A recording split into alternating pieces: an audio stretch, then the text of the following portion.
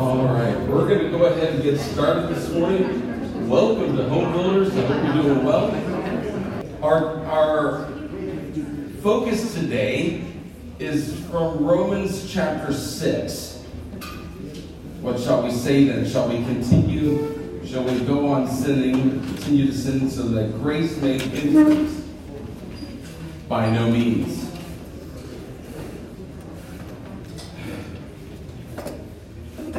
Is Satan a liar? Yes. Is Satan a deceiver? Yes. Does Satan want you to succeed? No. We are in a war, folks. Not just one in Ukraine right now that's existing there, but we're in a spiritual warfare.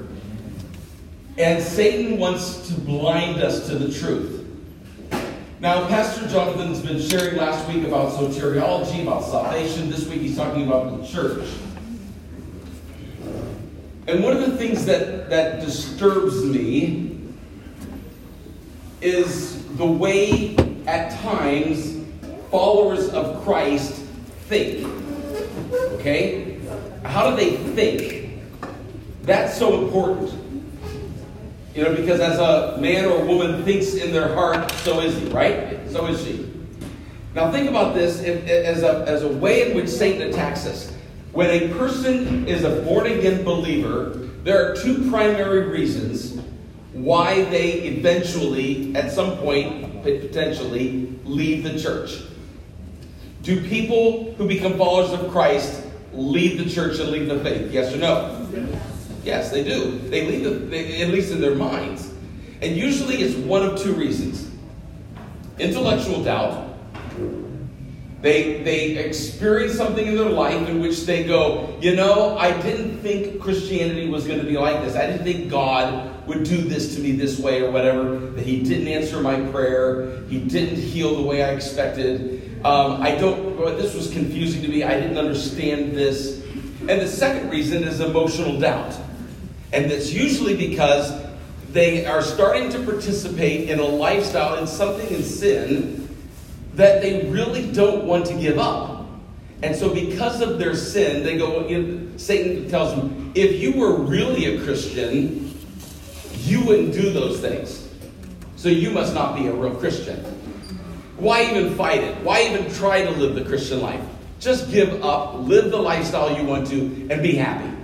The problem is that does it really bring happiness? No, it never satisfies. The hedonic principle is that when you start feeding that desire for happiness, you're never happy. And so ultimately, Satan fools believers into thinking your life will be so much better without the church. Bunch of hypocrites. And you don't want to be a hypocrite, so why are you even staying? And he's a liar, and he's lying constantly, and he will continue to do that.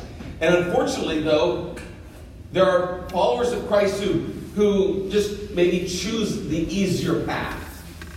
It'll just be easier not to live for Christ. It'll be easier not to trust in him. It'll be easier on my life, but it never is. So the reason I'm starting this off today, this passage from Romans 6. Shall we continue sinning? Shall we go on sinning so that God's grace can abound? God forbid. Don't even let that be a thought in your mind. So in other words, if you are a follower of Christ, if you have been born again, say amen. Amen. There's nothing that you can do to get out of the grasp of God.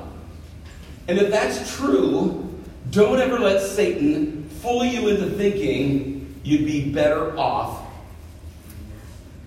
leaving the church, leaving your faith, doing what you want to do anyways. Don't buy into it. Don't believe it. Keep fighting the good fight. Don't give up. Don't give up. We're praying right now for the Ukrainian people not to give up. Not to give up. Not to give up. And we're praying for the world leaders around that they won't get passive, in all of this struggle. And that ultimately, even though God is the raises and lowers authority, that God would judge those that are bent on murdering and destroying people. As we saw this week, in my mind, they keep showing the image of a car driving down the road and a Russian tank turning towards the car and running over it and killing everybody inside. The idea of that murderous act is so heinous, so hateful, so satanic. So we pray for our brothers and sisters in Christ, but at the same time, I pray for you. That you don't get discouraged, that you don't quit, that you don't give up, that you don't give up the faith because of life's issues. We fight this warfare. It's a spiritual warfare. And we fight knowing that we've won. Don't let Satan convince you otherwise. Let's pray. Father, in the name of the Lord Jesus, I thank you for what you're doing, and I pray that you would watch over each of our brothers and sisters in Christ around the world. Those that are being persecuted around the world. And those right now in danger. Those who are fleeing. Those who are being killed. And their families are left without father, mother, sister, brother, child, friend.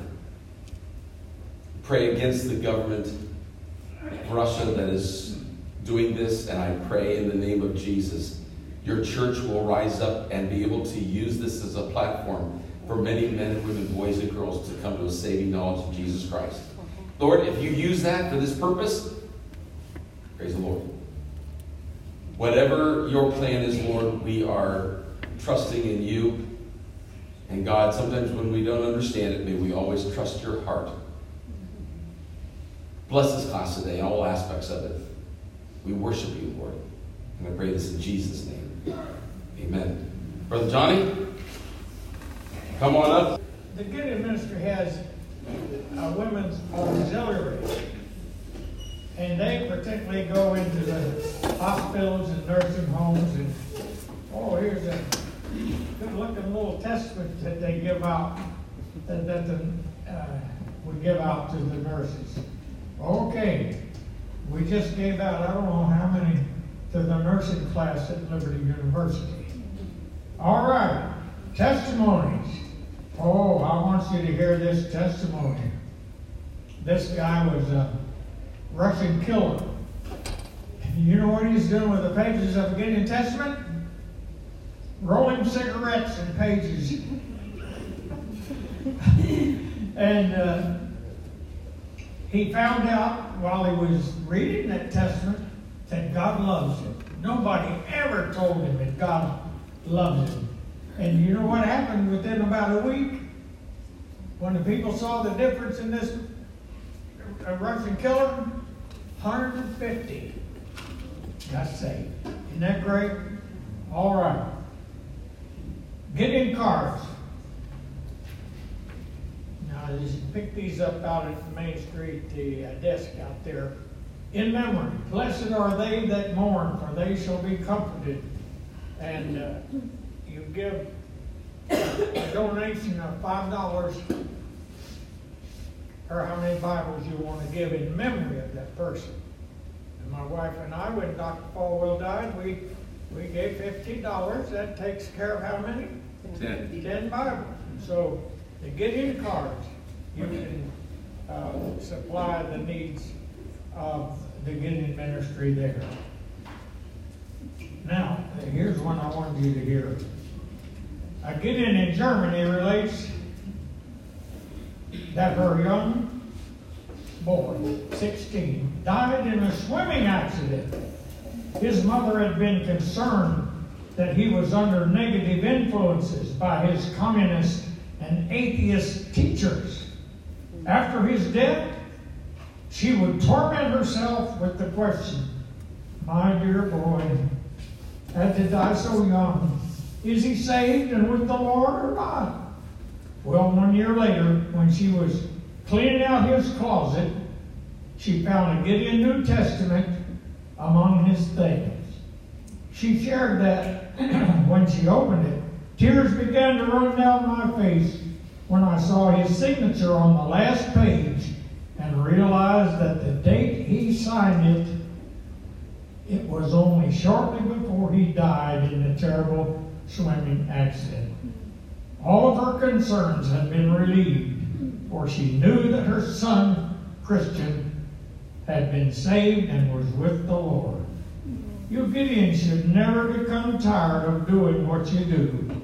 Never give up. Your work is so precious and important. Always remember what you did for my son. In the back of these little testaments, there's a place that gives the plan of salvation. In the front of it, there are certain subjects. If you want to look up in the Bible on a certain subject, they're there. But there's a place to sign if you receive Christ. And that's what this German kid did just before he died in a swimming accident. So what can you do? You can help by praying and, of course, giving. And we need some of you men to join the Gideons, because somebody's got to replace old 95-year-old dude standing before you. All right, but if you're a businessman or what did I say, professional man, you can join the Gideons. But the Gideons also have a group, an organization of friends. Okay? And they have certain things that friends can do, praying for the Gideons and giving. Let us pray. Father, we do thank you and praise you for all work that's been done in the past and is being done, because two men started the Gideons back in the late 1800s. I want to thank you for this class. Thank you for their generosity and their love for you. I thank you for the way in which they have given that Bibles might be purchased to go mainly to other countries. Thank you for them, Lord. Pray you'll bless the offering today and bless this class. We thank you, Lord, for a wonderful teacher, Lou Wilder. In Jesus' name, amen.